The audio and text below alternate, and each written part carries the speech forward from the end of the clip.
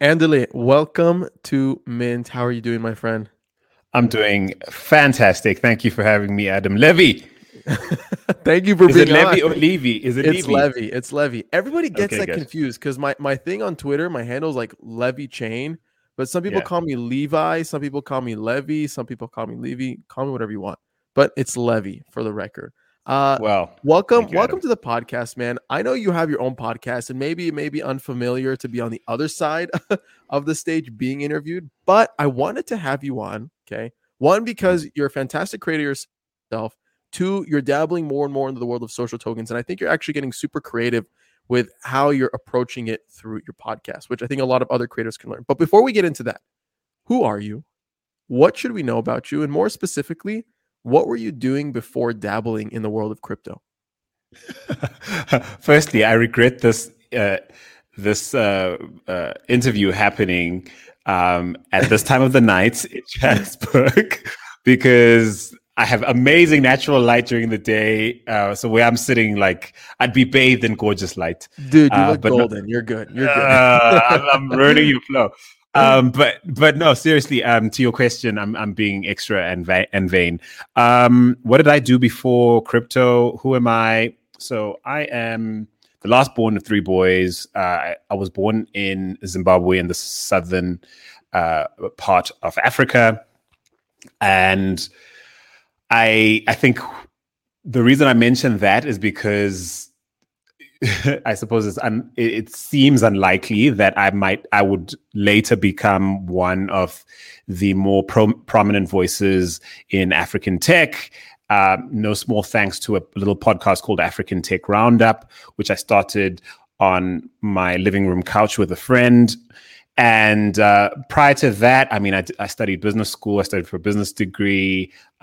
Shotgun to the back of my head. My dad forced me to do it, and I'm really grateful at this point that he kind of parent pressured me into studying business as a major. But sneaking off to field trips with the media students at varsity is actually what got me into broadcasting. Quite literally, a trip to the SABC, which is the South African Broadcasting Corporation, changed my life. I got the opportunity to spend a few minutes on radio, sort of doing links with a DJ, and I knew what I kind of felt I needed to do for the rest of my life. So I spent the rest of the field trip getting lost in the building, quote unquote. And by the end of that trip, I had 5 phone numbers, which I called, all of them agents. All 5 of them told me to get lost, except for the last one. The receptionist felt sorry for me and said, you sound like you got a little talent. You might be good for some voiceovers or whatever. There are 2 agents that have just left this agency to start their own. Maybe they'll see you. So this is like circa 2003, and breaking into mainstream media wasn't something you could just walk off the street and do. You kind of had to come through sort of university radio or community radio or some kind of sort of formal training, intern someplace and then get into. So any case, they said they'd see me if I did a demo, which I had to spend the next month waiting tables to afford to make, because that's what it cost. I mean, there weren't these USB mics like these, and like you couldn't just, do a demo. So any case, 3 weeks after finally getting the gig to see this agent, they landed me my first voiceover for Coca-Cola. Ooh, not a bad placement. Not a bad placement. So I mean, by the time I finished university, I was probably in my second or third year of a 4-year degree. By the time I finished university, I had a little portfolio of work, and of course, so I launched into the world as a professional, doing work that was in line with my degree. But as soon as I could, I basically bolted for a broadcasting career, at least the kind that I could sort of latch onto. And so one thing led to another. I had more experience as a broadcaster and TV personality, radio person, voiceover artist, eventually writer, producer, in mainstream television and radio. Right. And when that career stalled, suddenly I had this amazing gig in television here in South Africa that just disappeared after 4 years. And, I didn't see it coming. I didn't own the property. Nothing really came next in a way that I thought would, because I felt like this big deal. I was this producer host, but nothing really did. And that's when I picked up a podcast mic and started, trying to piece together my dignity. Yeah. And at the time, podcasting felt like a joke. It was like, this is what you do when you fall off and you're desperate to keep being a broadcaster. That's what it felt like. And so this is around 2009. And I know America kind of took to podcasting a lot sooner, but on the continent and most parts of the world, 2009, nothing was on.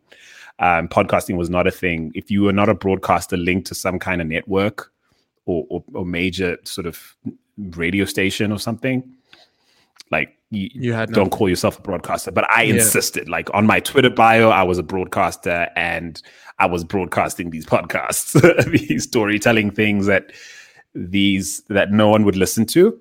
I'd spent inordinate amounts of time and money like putting them together. And fun fact, and now I'm really digressing, but fun fact, the very first few podcasts I made, which was like the series, which was so originally dubbed Andy's Take, right? Because everyone's waiting to get my take on things, right? So anyway, I did this podcast series, and at least 2 or 3 of them I'm quite proud of. I feel like they'd stand up with some stuff on NPR and stuff. But I did them at a time literally no one was listening. 5 years later, a producer at the BBC would hear them and go, we have to work with that guy, which is how I ended up working at the BBC and has on basically their biggest storytelling program globally with like an audience of 71 million people around the world. So yeah, so it's been a ride. So long story short, in between all of that, I've been like a consultant, a media consultant. I consult on media strategy and content plays, and I've got a fairly impressive list of corporate and high net worth individuals I've consulted to over the years: Airbnb, the Caring Group, a number of different organizations, international and on the continent. And so these consulting gigs stitched together make for a career. So the African Tech Roundup turned into this thing that actually properly internationalized me, because no one was covering tech the way I was doing at the time. And it got me spending 3 months out of the last 4 or 5 years away from home, all over Europe and other parts of the world, basically repping the ecosystem for a world that typically has all these oversimplifications embedded in their thinking about, what the African opportunity is, what it actually means to start up in Africa. Are you real? Is the hype real? Is there anything worth investing in? And so, the last year or two has been a testament to the fact that, yes, there is a lot going here, and it's definitely there's a lot of hype, but there's also a lot of things worth investigating and investing in. So that I don't know is the most. And here we are today. Yes, and here we are today. So I've given you, I don't know, a ride around my life. So what were you covering that was so original and so unique at ATR? Is it ATRU, the acronym, or ATR? It's ATRU, so for African Tech Roundup. What was so unique? So I coined the phrase "oversimplification is the enemy." That's what and largely I think that was really what we were up to. We were there are a lot of lazy narratives about a lot of things. blue is great, red is bad. Or I'm using these flippant examples, but we typically, especially in the social media era, are given to binary responses to most things, and for most people in the world, Silicon Valley, progress, amazing energy, innovation, big business, big tech. African tech, you're like, is that actually a thing? As anything African is like suspect, problematic, uninvestable, good for foreign aid, but not for investment, so there are a lot of these oversimplifications, and then there are also positive oversimplifications, like, yes, Africa's the future, Africa rising, all the, every, like the macros of the African opportunity because of the population growth story, and there are all these things, and you start to realize that someone has to make sense of what's real and what's actually going on, and Right. And there are people who are affected by these stories in unexpected ways, So when you tell a story that's oversimplified in the positive and it fails, or it, in a bubble burst, or because it didn't account for all the complexities, it actually affects the people on the ground far more than the people who sometimes mean well and tell those stories abroad to try and drum up interest. In the same way, it also affects the people on the ground, the everyday African, negatively when the truth of their resilience and their innovation and what they bring to the world in a unique way is poorly positioned, or sometimes completely ignored by a world that assumes the only way Africa can get ahead is if US aid, So that's the value proposition. It turns out you just need to care. You need to be blessed with an international,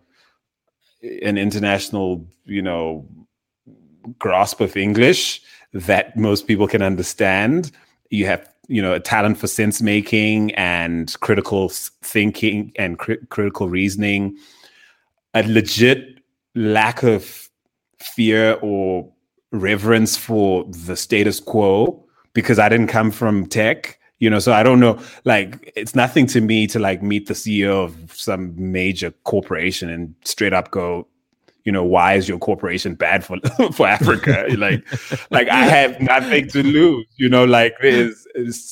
and it turns out, like, even when you come at people with that and they recognize your intent as genuine and you're not here to sort of build your own thought leadership, they actually find it really refreshing to have a real conversation with a human being rather than a broadcaster who's, trying to project some kind of eloquence or grasp.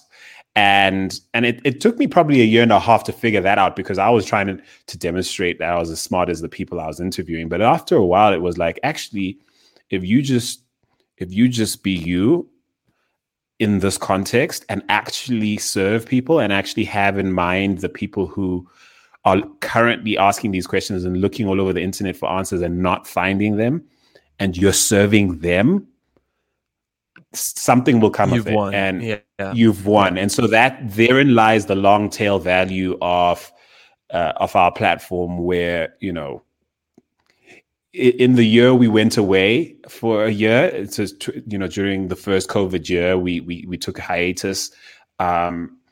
We were averaging, 3,000-4,000, sometimes 6,000 listens a month, without so much as a tweet or a retweet, organically ranking on Google on for search terms like African tech, organically top 1 or 2, 3, without having to publish a single piece of content that whole year. So that says something about not just the quality of the content or how well it meets the need, but also just how great the need is, the hunger for answers to basic questions about what's happening on the ecosystem, free of the special, or of the sort of special interests that typically frame these questions, or like typically just content market the heck out of their position. So That's what I think is, in many words, I think African Tech Roundup did and does well is just keep it real without trying to be like, hey, we're here to keep it real. We're just Yeah. here, you know, Yeah. in a Makes way sense. that you can't just be here and do this when you're, I don't know, CNN. Like, it's just not on brand to be that way. Yeah. So how did that kind of lead into you jumping into crypto? So I have to sort of shout out the homie Andrew Berkowitz. He's the CEO and founder of, or co-founder of a company called Social Stack. Right. Now, he and I were deep into this podcast hustle for time. So a good sort of 3 years. I maybe had a year or two on him. Maybe we started the same year or so. I can't quite remember, but between the two of us, we probably had interviewed, like, we'd spoken to more ecosystem players to do with African tech than pretty much anyone in the world at a certain point in history. And so we were both determined to try and figure out a model for not just creating a sustainable lifestyle business out of our love for podcasting and the work we did in media, but, like, why couldn't we thrive? Why couldn't we create this business? And I mean, you see things, we started to see things pop off in the US, but other parts of the world, you see Gimlet and you see all these other things, and you think, why couldn't we be that? Like, why couldn't we do a version of that? And yeah, we were brothers in arms for the longest time, and we co-consulted together. Like, at some point, we had this whole plan to, like, merge our businesses, his in DC, mine in South Africa. And then COVID hit, and it got me rethinking the premise of everything I was doing as a broadcaster. And I was confronted with just how much stewardship is required of having this much power. And I didn't even have that much power, but it did, at its peak, African Tech Roundup is standard fare. Either in the written content we put out or the podcast we put out is like standard fare for anyone with an Africa focused interest in tech in the highest echelons of power everywhere in the world, typically, right? And so you start to recognize that this comes with some serious power, and I don't think I was approaching it with the right level of stewardship mentality, which I think I've properly addressed since then, in my own mind, but certainly even in the practice. And so between those two things, this tension of wanting to do important work as creators, we didn't even call ourselves creators then, we thought of ourselves as media makers, as podcasters. But so there's this economic sustainability question that you want to, that you just, it feels just unjust, and it feels unjust and frustrating that you can put this much work and passion into work like this and it not deliver an economic benefit that matches it. Something just felt wrong about that on one hand. And then on the other hand, the ethics, or the demand in terms of the ethics of media practice are such that, there's always this question of, in pursuit of, like, the economic prosperity aspect of the work, to what extent are you compromising the ethics of the practice? Which, for a very long time, it didn't sit well with me to be called a journalist, even though that's what the PBC called me. I think now I think I embrace that somewhat. I was definitely a journalist, but it extends way beyond that, right? It extends way beyond journalism. Yeah, look, I mean, I think the ethics aspect, like you say, it's not just a question of, like, journalistic ethics. I think the question is, when you have the opportunity to influence listeners, and I don't mean that in a sort of flippant way, like influence them to get the latest pair of Jordans or whatever, or buy an NFT. I'm talking about influence from the standpoint of, you have earned their trust, and they will make economic decisions, business decisions, life-changing decisions like where to go to university or what to, career choices or which country to invest in, which African country to headquarter in, and which founder to back, which area in tech to invest in some research in. And I mean, these are the sort of decisions, our platform was starting to influence on a regular basis based on a track record of trust and agnostic delivery of insight.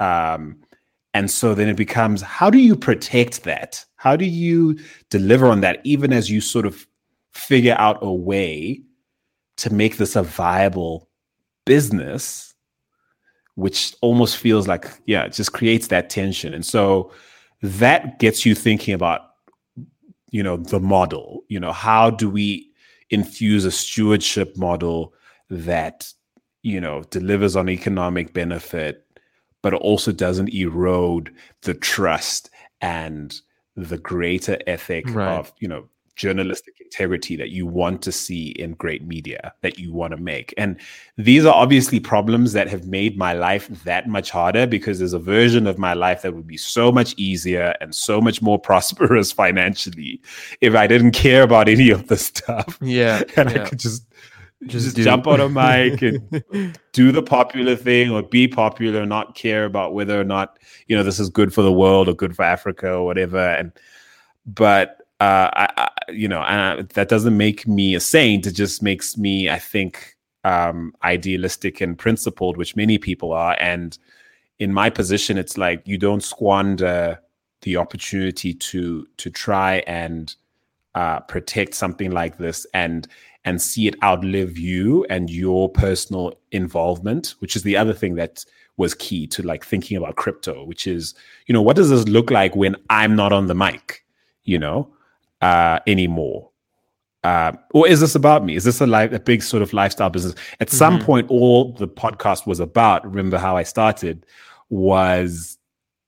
it was an extension of, it was an accessory to a career that I was trying to resuscitate and in an attempt to stay relevant. What I stumbled upon was a responsibility to serve an audience, a community we call the village, a genuine opportunity to impact, the trajectory of our continent and the role of technology in that trajectory. And then you think, you gotta take care of this. You gotta do that well. Yeah. And so that, honestly, nothing else about crypto appealed to me.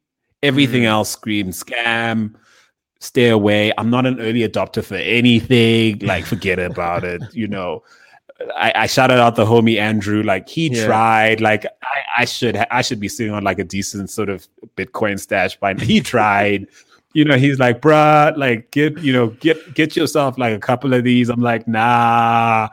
Forget this internet funny money. Forget this funny money. And so honestly, it sounds kind of bleeding heart, but it really was. Like, if it wasn't for these greater, bigger, I suppose, matters of, I want to call it matters of the heart, but honestly, philosophical, moral issues around the practice of media making that I've come to love. If it wasn't for those things and the tension between that and needing to basically, be a great husband and provide for my family and basically, benefit economically and create a legacy. If it wasn't for these greater ideas, I wouldn't be in crypto today. Shout out to Andrew, because Andrew has been a big supporter since nearly day one of Mint through sponsorship. And I genuinely love Social Stack's community because, one, they're after like pursuing mission-driven communities, right? So there's a lot of like social token projects or token projects in general, okay, that treat their communities as pump and dumps. And one thing that's super unique about Social Stack is like embedding into their community to be mission-driven first, which is super aligned with what ATRU is doing, right? Yeah. And I applaud the way you guys are super aligned with how you want to build community, with how you're thinking about ethics, excuse me, and how you guys are kind of approaching crypto as the medium to kind of execute on that vision. So when it Yeah. comes to building social tokens, right? How do you think social tokens can kind of create new models for democratized media platforms that don't have to kind of be, what's the word? Sucked in by corporate interest, funding, or Yeah. sustainability? Like, how do you kind of think about that? So I'll answer that question by just telling you how we transitioned. Okay. So you start with this podcast that is designed literally to resuscitate a career and keep you relevant, and therefore is an extension of is an accessory to a career, right? You start there, and then you stumble upon the fact that this is actually slightly more than that, because the first phone call you get a year in is from the Netherlands, from a company called VC for Africa, that do great work in terms of mapping and I suppose mapping and convening the venture capital and startup community across the continent. And this is the first phone call you get from someone who says, "Hey, they listen to your podcast. Would you be interested in some consulting business? We're working on a MOOC. We'd love your input on like the programming." And that turns into a 2-year engagement in creating an online academy for founders on the continent. And you're producing, you're sort of editing, you're directing on-screen talent, you're presenting this content. And then you suddenly realize, wait, there's a direct link between the work I'm doing every week in keeping people informed and sharing insights and distilling and sense making, and a pipeline of consulting business. Blank check consulting business, because it's different every year. Every phone call you get's really different. Every ask's different. So it's not a model. The model is continue to invest in the network effect, which delivers unpredictably over time, right? And so you make that the model, and you sort of double down on that.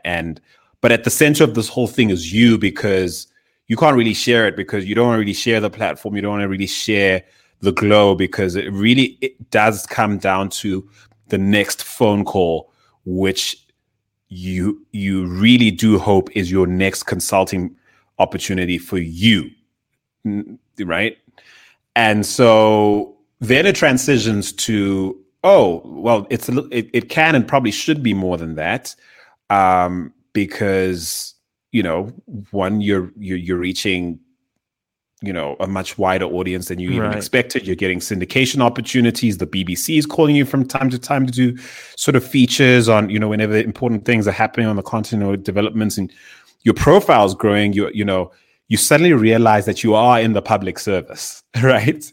And now you have to think, if the BBC thinks of me as a journalist, like, let me read up on what that is. And you take some you audit some master's classes at Wits University's journalism masters, journalism department, and you start to realize, okay, I'm cynical about a lot of the, this idealism around what journalism can and should be, but there's a lot in here that I probably can and should be, adapting into my practice. And so maybe I should create some kind of safeguards from capture, as it were, right? Safeguards from myself and my personal interest, and safeguards from people who it's becoming quite apparent are quite willing to hijack the feed to reach the audience, right? And what does hijacking the feed look like? It's like people literally want to turn you into the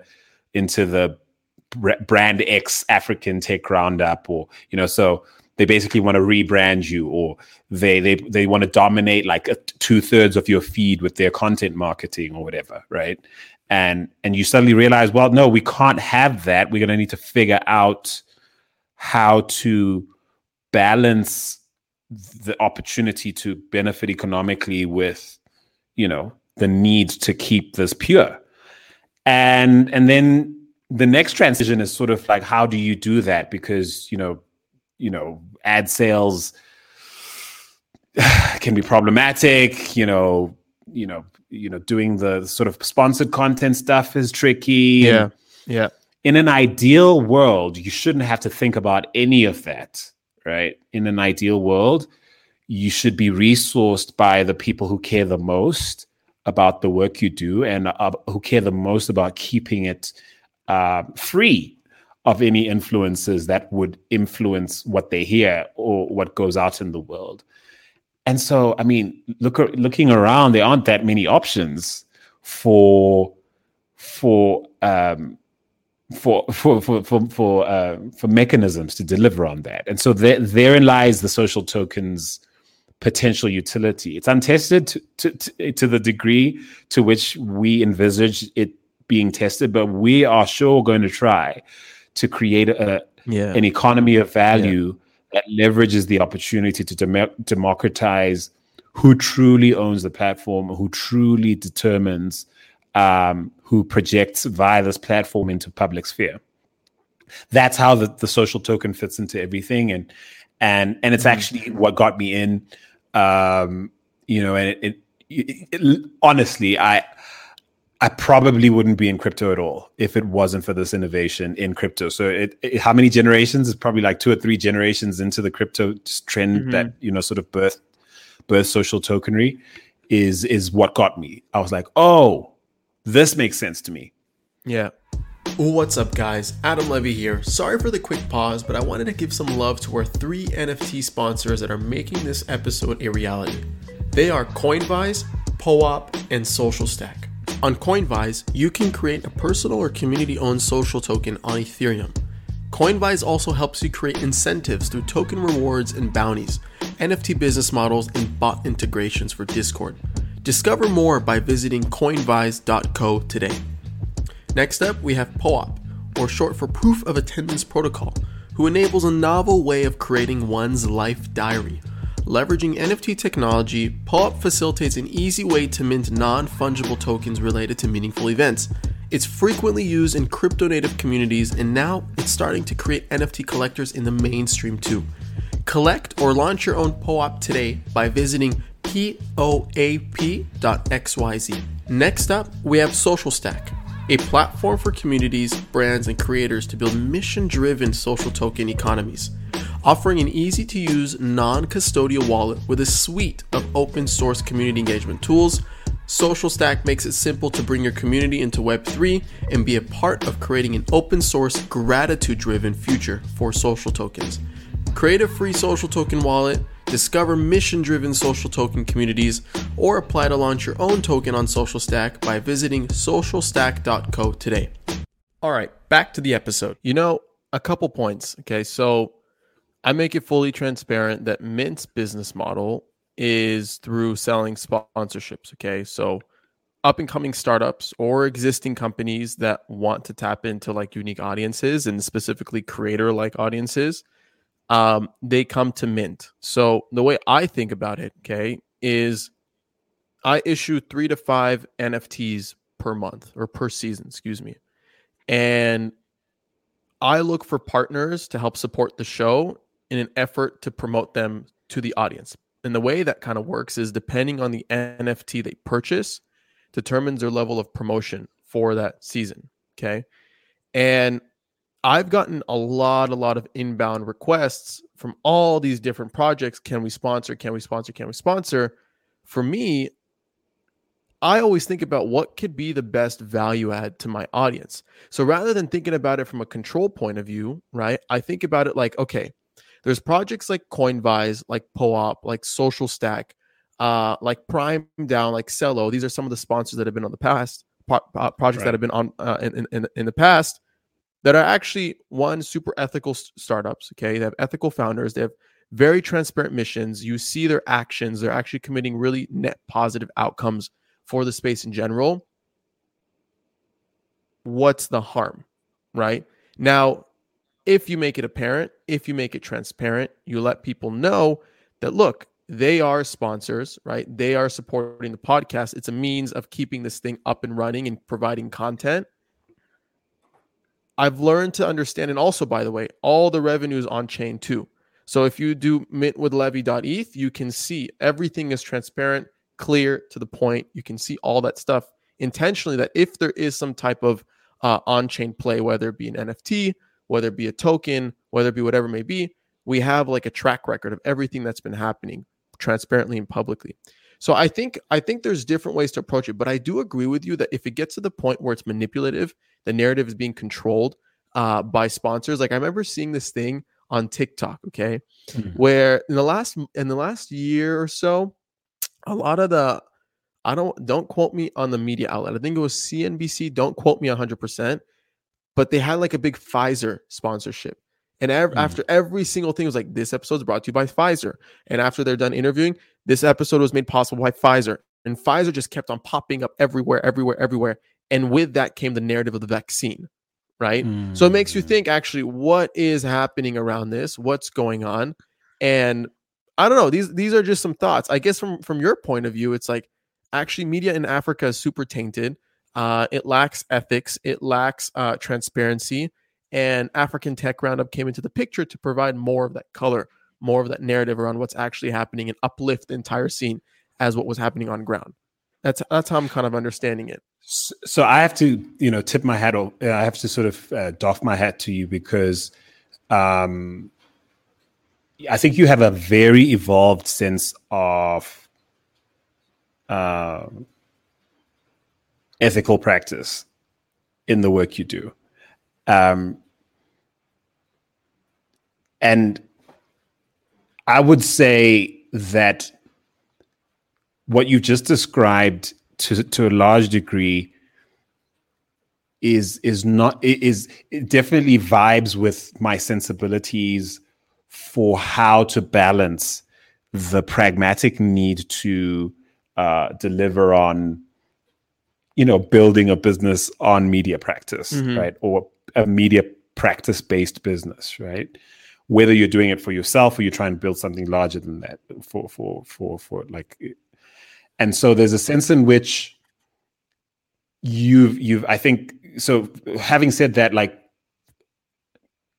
African stories or stories about Africa fuel so many nasty agendas around the world.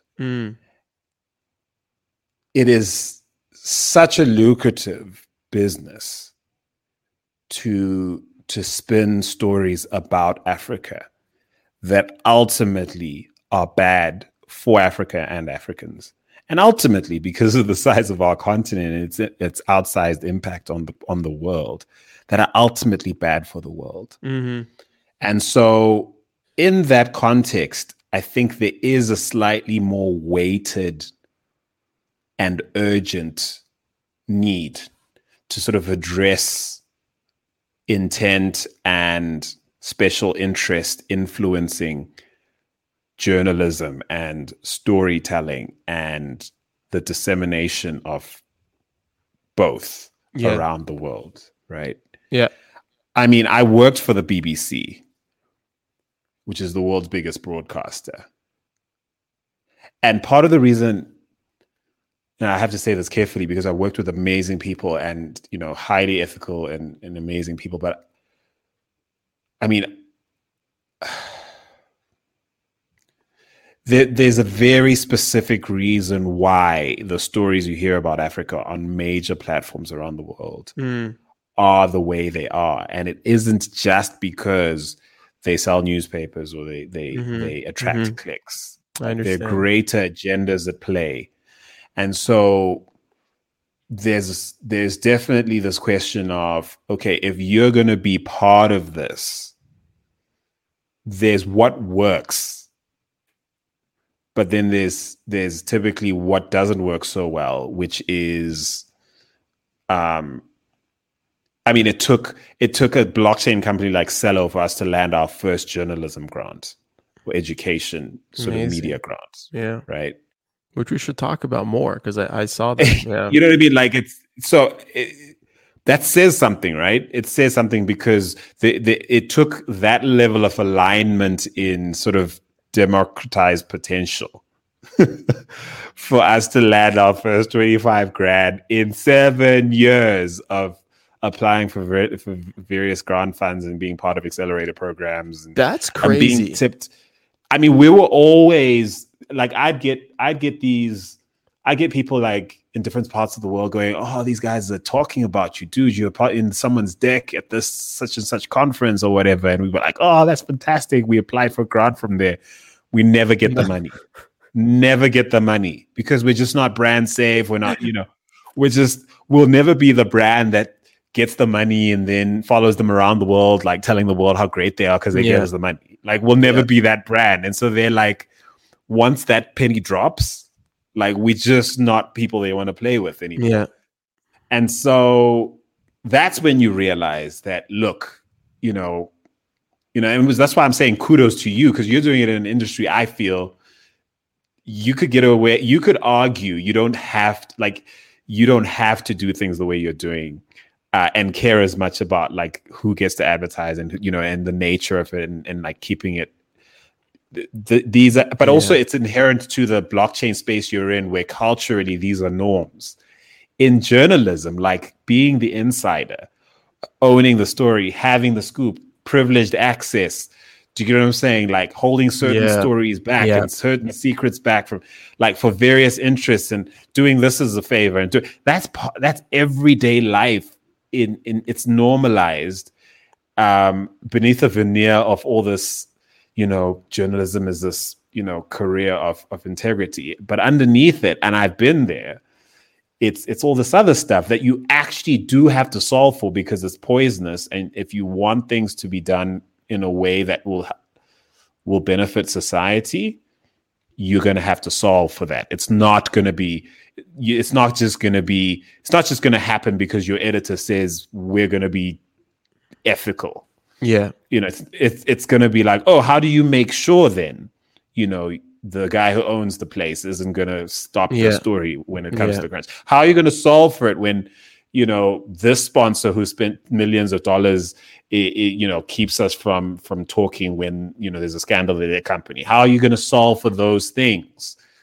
And then also in typical media organizations, to be fair to these amazing, hardworking journalists who work there, they're so far removed from the economic interests of those large organizations that however hard they work to be integrous, sometimes is undermined by the ownership structures and the lack of proper. So I'm coming from a world where I've been deep fried in these issues, right? In a way, it's different. It's kind of different, and also I think what's also different with you and what's refreshing with you, and just listening to how you're trying to solve for integrity in your space, is that you came out of the gate, and my sense is you're part of a different generation. I don't know how much younger you are than me, but I think you're part of a generation where aspirationally, like the younger millennials and Gen Z, like y'all are onto a sense of like, we want to do better than where I'm kind of an older millennial, and I'm probably closer to, I'm a millennial by the skin of my teeth, and I'm a little more institutionalized than most people. So I had to sort of see this firsthand and realize how I was even part of the problem before it hit me in the face. Yeah. Before I was willing to go, hey, whereas, and that's also what I learned from Andrew. I think he was onto a lot of the stuff in a way, from an American being based in DC, for a lot of his time as a podcaster, he had a front row seat to the interplay between power and media. And I had the African experience in media and power, and how that, the African story is often hijacked by big media organizations. Right. So, yeah, I know I'm kind of going on for a bit here. No, this makes a lot of sense, because again, it all ties back into like the corruption of different business models that play with media in Africa, and how social tokens or crypto in general aims to solve it, right? Okay, Mint is one example. Making all payments, all transactions from sponsors on chain, so users and listeners can see what exactly is happening underneath the hood. You're approaching it from the point of view of like, okay, let's approach social tokens. Let's try to remove the middleman and go straight to the community and the people who love and adore African Tech Roundup, crowdfund from them, get them involved, and have them actually participate in the future success of what this media platform can become. Super unique, super original, and actually quite intuitive to what's actually happening in the media space in Africa, from what I'm understanding. These business models are corrupt. crypto is kind of that step forward of trying to solve it and trying to introduce new light into the image. There's a lot of experimentation, though. There's a lot of education required. My next question to you is like, how are you thinking about that? Like, obviously, you guys have a program in place that you're trying to kind of like create token-based engagement, token-based listenership. But with kind of implementing something like that comes a lot of education. And I think it's something that a lot of people have a hard time getting across to their audience because it's so new, because it's so fresh, and it can be quite intimidating to jump in. How have you kind of tackled that? How are you educating your audience to implement these token-based listenership engagement programs that you're kind of experimenting with? So first, inherent to our reboot, which so in June 2021, which is earlier this year, we came back from a year-long hiatus, which was, my co-founder Musa was very kind to just allow me to sort of figure myself out, and figure out what we were going to bring back when we did decide to come back. And what we came back with was an educational premise. And so our flagship in the past was the African Tech Roundup flagship podcast, which was largely me, and sometimes and a co-host like my co-founder Musa and other co-hosts in the past. But it was mostly it was a talking heads format that did grapple with like some of the the leading the sort of most top of mind things that were happening in the ecosystem, and sort of breaking those down and having a guest to like unpack a less explored topic and that sort of thing. And then there were interviews and stuff. But what I realized, what I was inspired by was Quora, and the normalization that something like Quora has brought to, challenging someone who knows a lot about something to place it upon themselves to share with the ecosystem. Now, inherent to this process, there's a lot of people who've now like literally turned this into a thought leadership exercise and literally just constantly try and position themselves as the answer to any given question.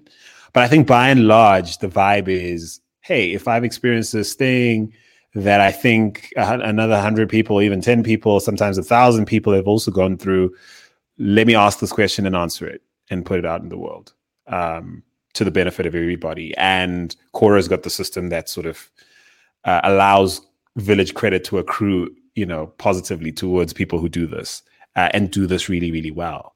And it also helps people discover the stuff through an upvoting process, etc. I don't know why I'm explaining Quora to your audience, because that's really stupid. But it makes sense. It ties together. It kind of ties together. So I'm looking at this, right, alongside everything I'm starting to learn about crypto and everything, and I'm thinking, one of the problems of how we were doing this before is we made ourselves so necessary. We made people wait often, up to a month sometimes at a time to hear from us and what we would distill. And we took great pride in sort of owning this agenda setting mandate. And basically I took great pride in like letting people know what was important to know when we were ready for them to know it was important to know, whatever, right? So it was this weird. So there was this big flex this was all about. But it meant that there were 30 other days in the feed, like nothing was happening. And we called dibs on those 30 days, and we saw it was more beneficial in our minds to have those days be dormant than to put out stuff that wasn't us, like advancing our thought leadership in the space, right? And I know this sounds really self-centered, and of course there was a lot more heart to it than that. And of course we cared, and we wanted, it wasn't just about us. But at the heart of it was this, I suppose, this idea that really didn't account for all the brilliance in our ecosystem. And then it was also counterintuitive. It was also counter to the need we had of the very same ecosystem to support us, because we created a situation that made it so that every time I met somebody while we were on hiatus, they were like, "Oh, bro, like you need to come back because nothing's happening till you do." And I was like, "How's that my job to like watch like watch the back of our ecosystem. Like, when did that become my job to do that? And then I was like, oh, but that's what I trained them to expect, you know? And then I was like, nah, when we come back, we need to crush that nonsense, right? And so the Unajua series is literally a series of podcasts, 15 minutes or less, that answer questions about the ecosystem that typically are going unanswered anywhere on the internet, and it's not, you know, and so that is now the flagship premise. The premise is we're going to seed into the internet a bunch of answers, or a bunch of minimum viable responses to questions that are often asked about tech innovation, you know, Africa's digital transformation, that aren't being answered adequately or in this format or at all.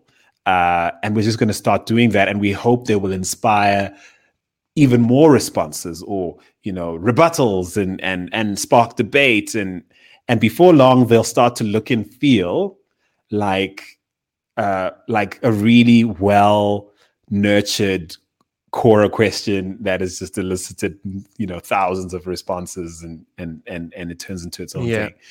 And so I'm sharing this because this is the mindset we've brought to how I think the ecosystem needs to start to own the responsibility to nurture itself, to have an other-centered approach to what it means to be part of this community and care about it and do business here, and to tell news about it and create stories and tell stories about it and answer questions and ask questions about it. Like, this shouldn't be a question of which questions Andile thinks are worth answering today, and which issues does Andile think are worthy of like turning into a podcast tomorrow. This should be a much broader premise of all of us learning and growing together, you know, learning and growing in public together. Sure. And so that's the general premise. So now, you know, when you think about the social token and who should be able to earn it and why, it's within the context of those exchanges. You know, are you contributing to these processes, either by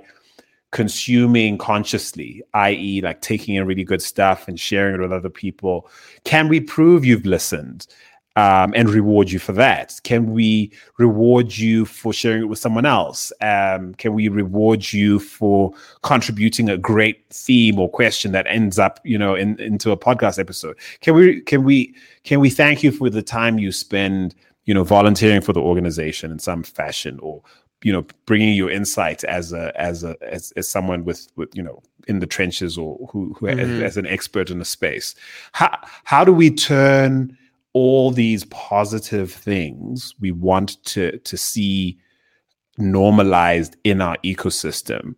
How do we create a sensibility of, you know, accountability, but also a reward system that you know, is this very organic thank you for taking part?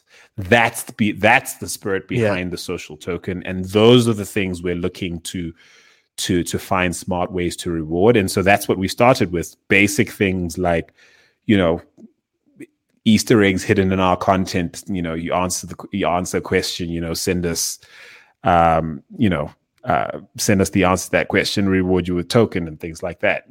Can you automate that process? Is that process automated? So we're working with Social Stack to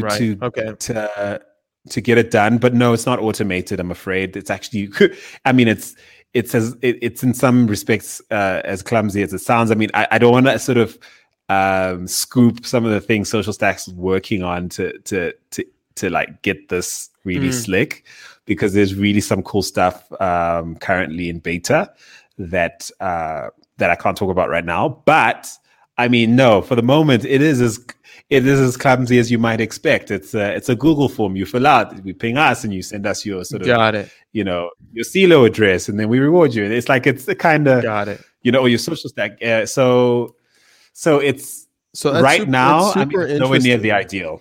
Yeah. Okay. So this is how I've been doing it on Mint, because I also tried to implement like a proof of participation type of element. We call it proof of play.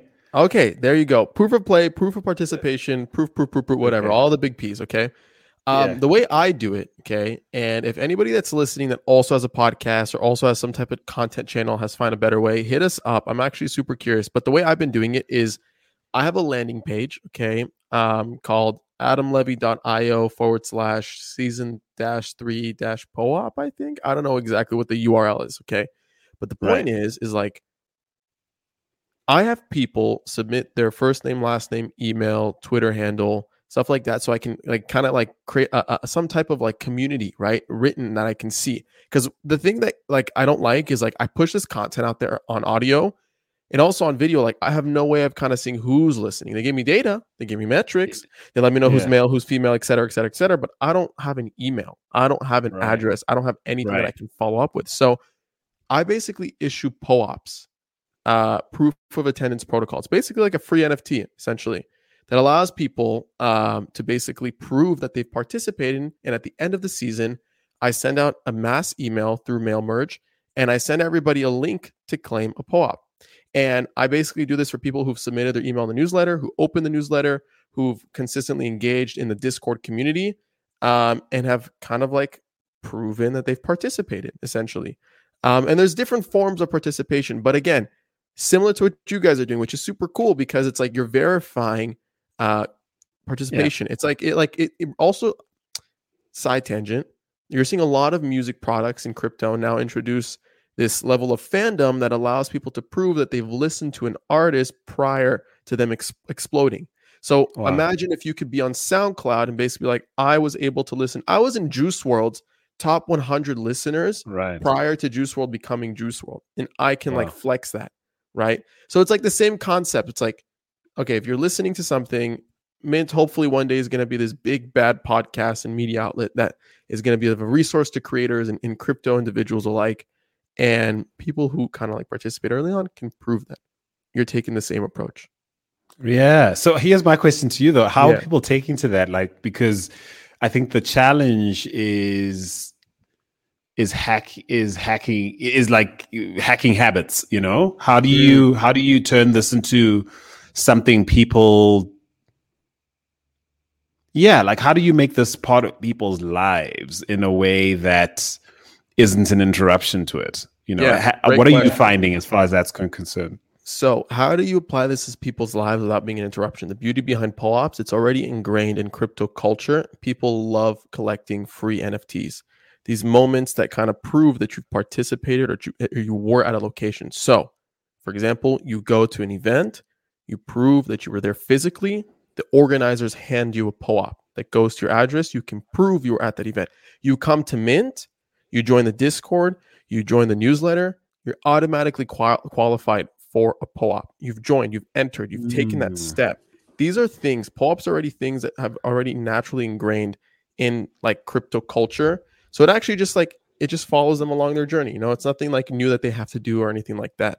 And to be honest, and I've talked about this very publicly on the podcast, is like, it has been the best growth hack to kind of bootstrap a newsletter in a crypto community and in an audience, and mm, get like I've gotten thousands upon thousands of registrations, you know, and submissions for these POAPs as proof of participation, because people, the assumption is essentially is like, and you've seen this with like communities like Bankless. Shout out to Bankless, they kill it, and other communities that mm.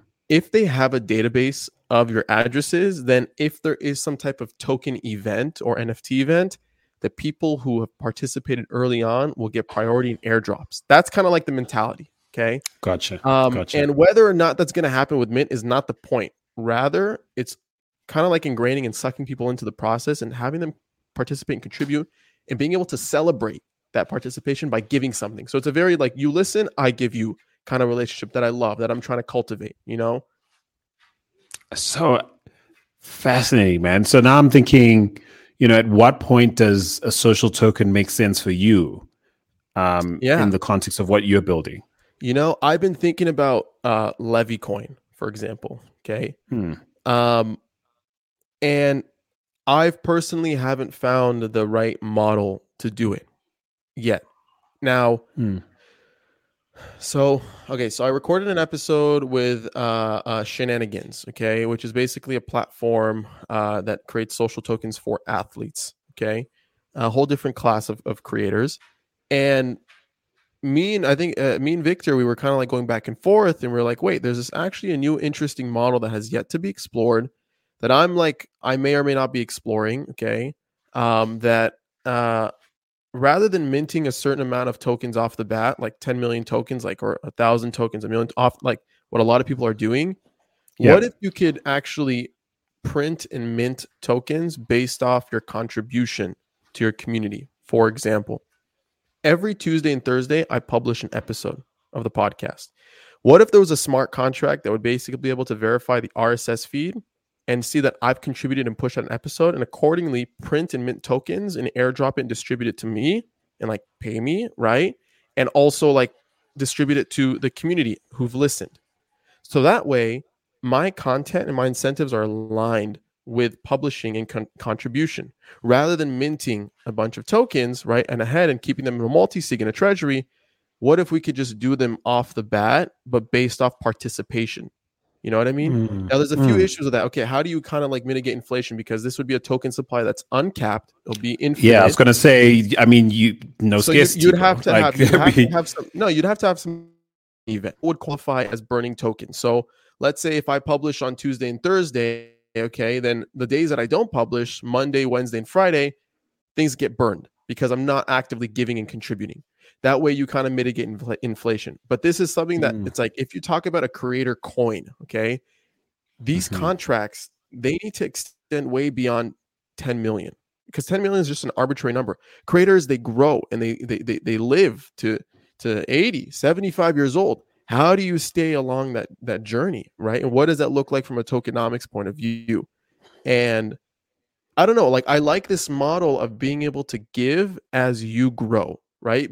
Being aligned with your community and minting and printing and distributing.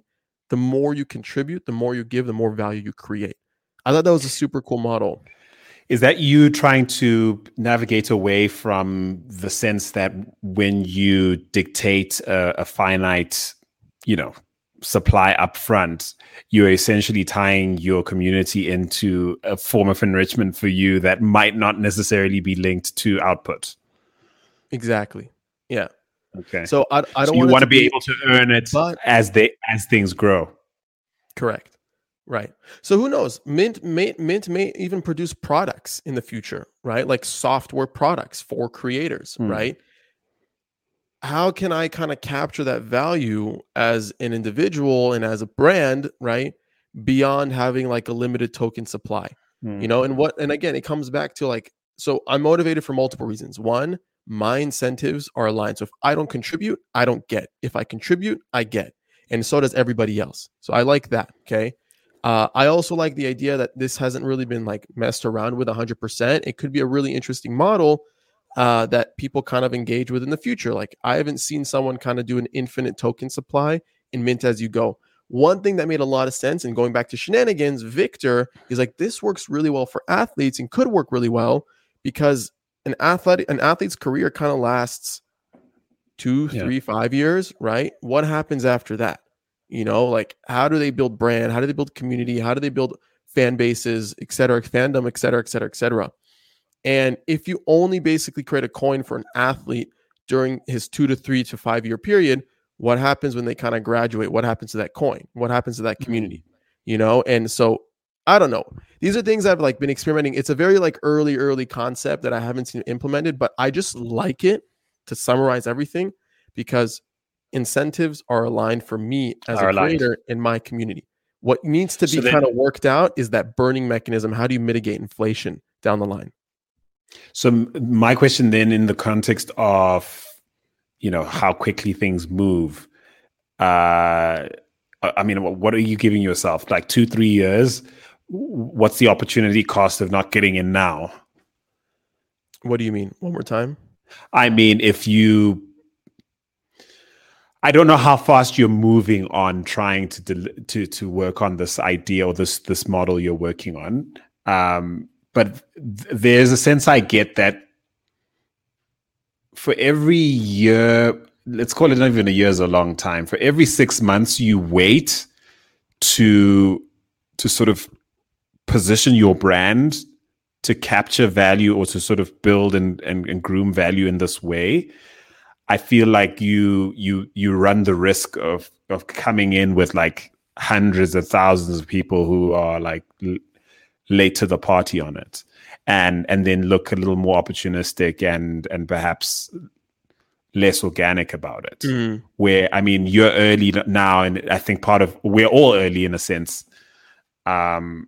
And so maybe that's I'm not, this is me sort of projecting, right? I ask myself, why now? Like, why would we do the token now? Why wouldn't we do other things first as a dibble dabble towards at some point sort of launching it when, I don't know, social token economy infrastructure plays mature, for instance, right? Yeah. Why subject ourselves to all this? To all these platforms forming around us as we do what we're trying to do? Why not wait until everything's formed, you know? Well, I think there's the beauty of being an early adopter. And by being an early adopter, if done right, you deem a lot of the early success and you capture a lot of the value.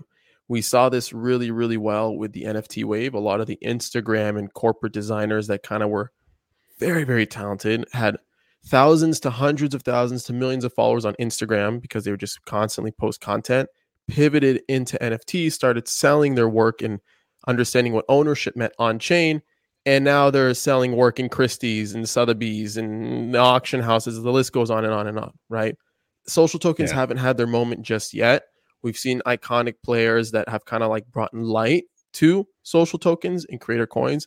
We're seeing platforms and organizations that are building tech like Social Stack, like Coinvise, like Rally. The list goes on and on and on, trying to kind of like bring this vision and this reality to life because there is a lot of value from it, but they haven't had their moment yet. I think starting early, the why now portion is because why not? That's how I think about it. Why not start now? Like what are the risks? Inherently, I don't think there are that many risks. If anything, I think it would actually, like, all the creators that are kind of dabbling with crypto and all the creators that are dabbling with social tokens, NFTs, they're positioning themselves, just adopting that mentality of being early adopters, testing, throwing shit at the fan, trying to see what works. That level of mentality, whether it's going to be social tokens, NFTs, whatever is going to come in the future, is going to position them up for success down the line. So I think there's many other factors that come into place. And I think. And I suppose you're also quite evolved. You're also quite evolved as a, even in the way you think about NFTs and how you're using them. I mean, it's quite clear that you're thinking about it as much more than just an opportunity to capture value or ride the hype. So in a sense, you are approaching that practice with. You're approaching NFT with like some of the sensibilities we're approaching social tokenry with, in a way. So it's I think there's a kinship there that listening to you is actually quite interesting to observe and to learn from, man. Really appreciate it. Thank you. You know, another thing is, like, when it comes to social tokens, I'll say this again, they haven't had their moment yet.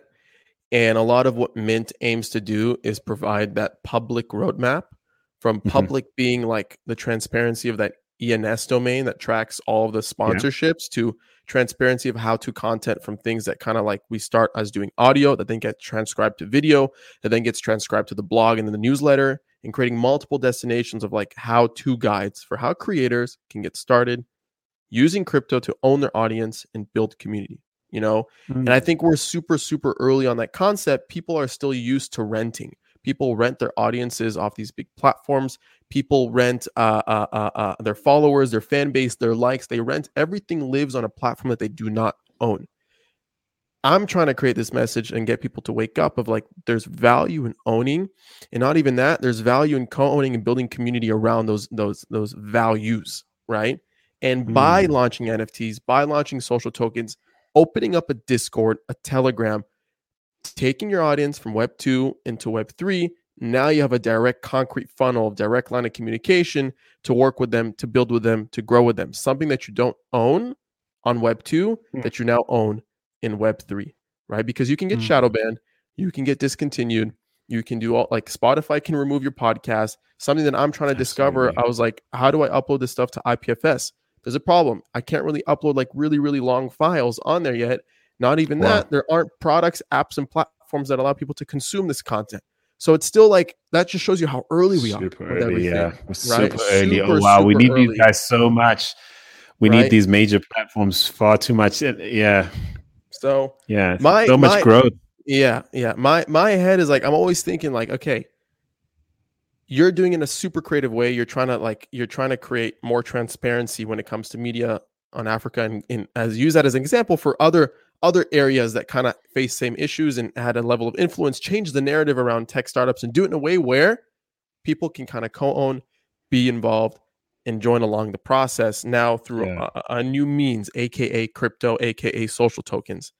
And I think it's really cool how creators like you are kind of tinkering around with these models, because it's people like us.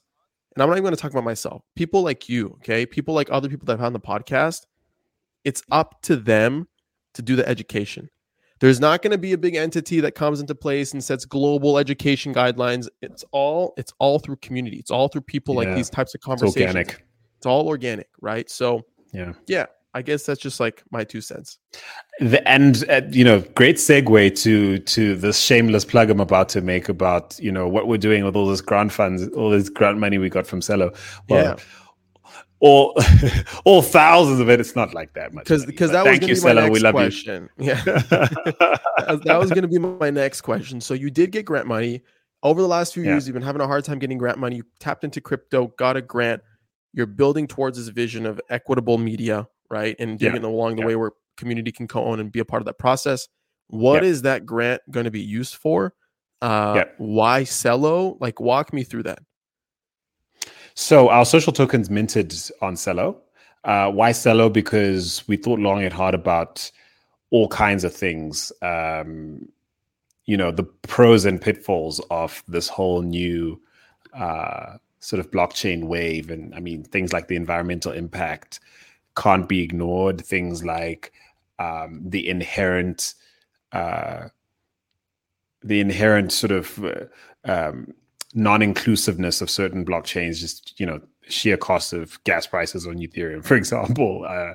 So there's just it's such a loaded issue for a media entity that's building for and on the African continent. And so Cello, when you research its credentials and the technicalities of the blockchain itself, around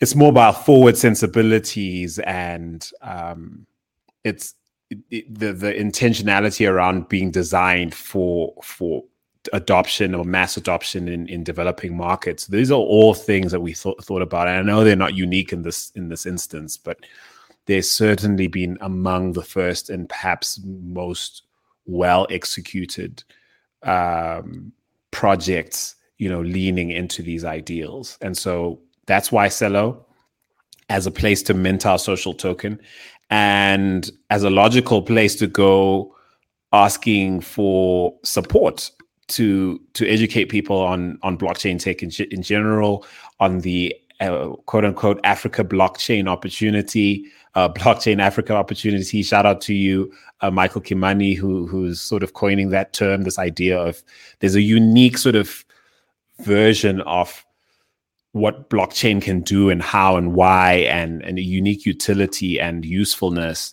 that is specific to various African markets in their contexts. And so I think there's just so much to learn. You touched on Web3 and there's the overused term, the fourth industrial revolution, which is just so thoroughly overused and almost means nothing on the African continent because it's a projected term that, that hasn't meant much. And here's an opportunity for us to have something and be genuinely part of something that isn't just an intellectual notion. And so we're really given to helping people understand these things, in an accessible manner, in a first person manner. So what are we using the money for? Well, it's straight up an education project. We're going to be doing more of these Unajua short form, podcast mini series, answering questions that we think, where we hear people in the streets asking about, what's this whole blockchain thing about, how do you get involved? What's the investment opportunity that's unique to the African continent? We're going to have long form podcast conversations as well. We're going to take them to other platforms where people can convene and sort of have more interactive conversations around them. We're going to commission some long form writing and look to syndicate that sort of thing, translate that into a number of different African languages. That's what we're doing with this. We want people to be a part of what's going on in a way that in the past we would have just sort of seen this as an opportunity to sort of double down on our place in the ecosystem. Yeah. Whereas now we want everyone to, like, we literally want this to be a village activity. Like, this is if what we're up to doesn't turn into a village activity, if it stays something they're doing over there, messing around in their little sort of sandpit over there, then we failed. And so that's the grand plan. And thank you, Cello, and shout out to anybody who's listening to this and thinks they need to get involved. You probably should. Yeah, definitely. It pays to be an early adopter, whether through airdrops or through value or through knowledge accumulated or through failing and learning. I'm super excited for you. I'm really thrilled to kind of like stay along your journey and see the success of the community and the lessons learned. And we should definitely do this again in like 6 months to a year and see what the progress has been. But thank you so much for being on. I think it's a great place to end off. Where can we find you? Where can we learn more about you? Where can we stay in touch? Give me the spiel. All right. Well, AfricanTechRoundup.com. That is the mothership. You'll find us on Twitter at African Roundup. You'll find us on Facebook, facebook.com/African Tech Roundup. We're on Instagram also as at African Roundup. Hey, I mean, just Google African Tech in most places in the world. We will organically rank top 3. So if everything else is too hard to remember, just that's the flex. That's what we do. That would be like, that's the mic drop. We'll be like, hey, just Google African Tech, you'll find us. And then of course, personally, I love to interact on LinkedIn and Twitter. So find your boy. I'm my name and surname backwards, Masuku Andile. Masuku Andile, Andile. That's at Masuku Andile on Twitter, and just Google Andile Masuku or search Andile Masuku on LinkedIn. You should find me quite regularly. Andile, thank you so much, man. This has been a lot of fun. Such a deep wealth of knowledge. We'll do this again soon. Thanks. I've learned a lot. This has been fantastic. Yes. Thank you. Amazing. Thank you, Adam, for having me on. You got it.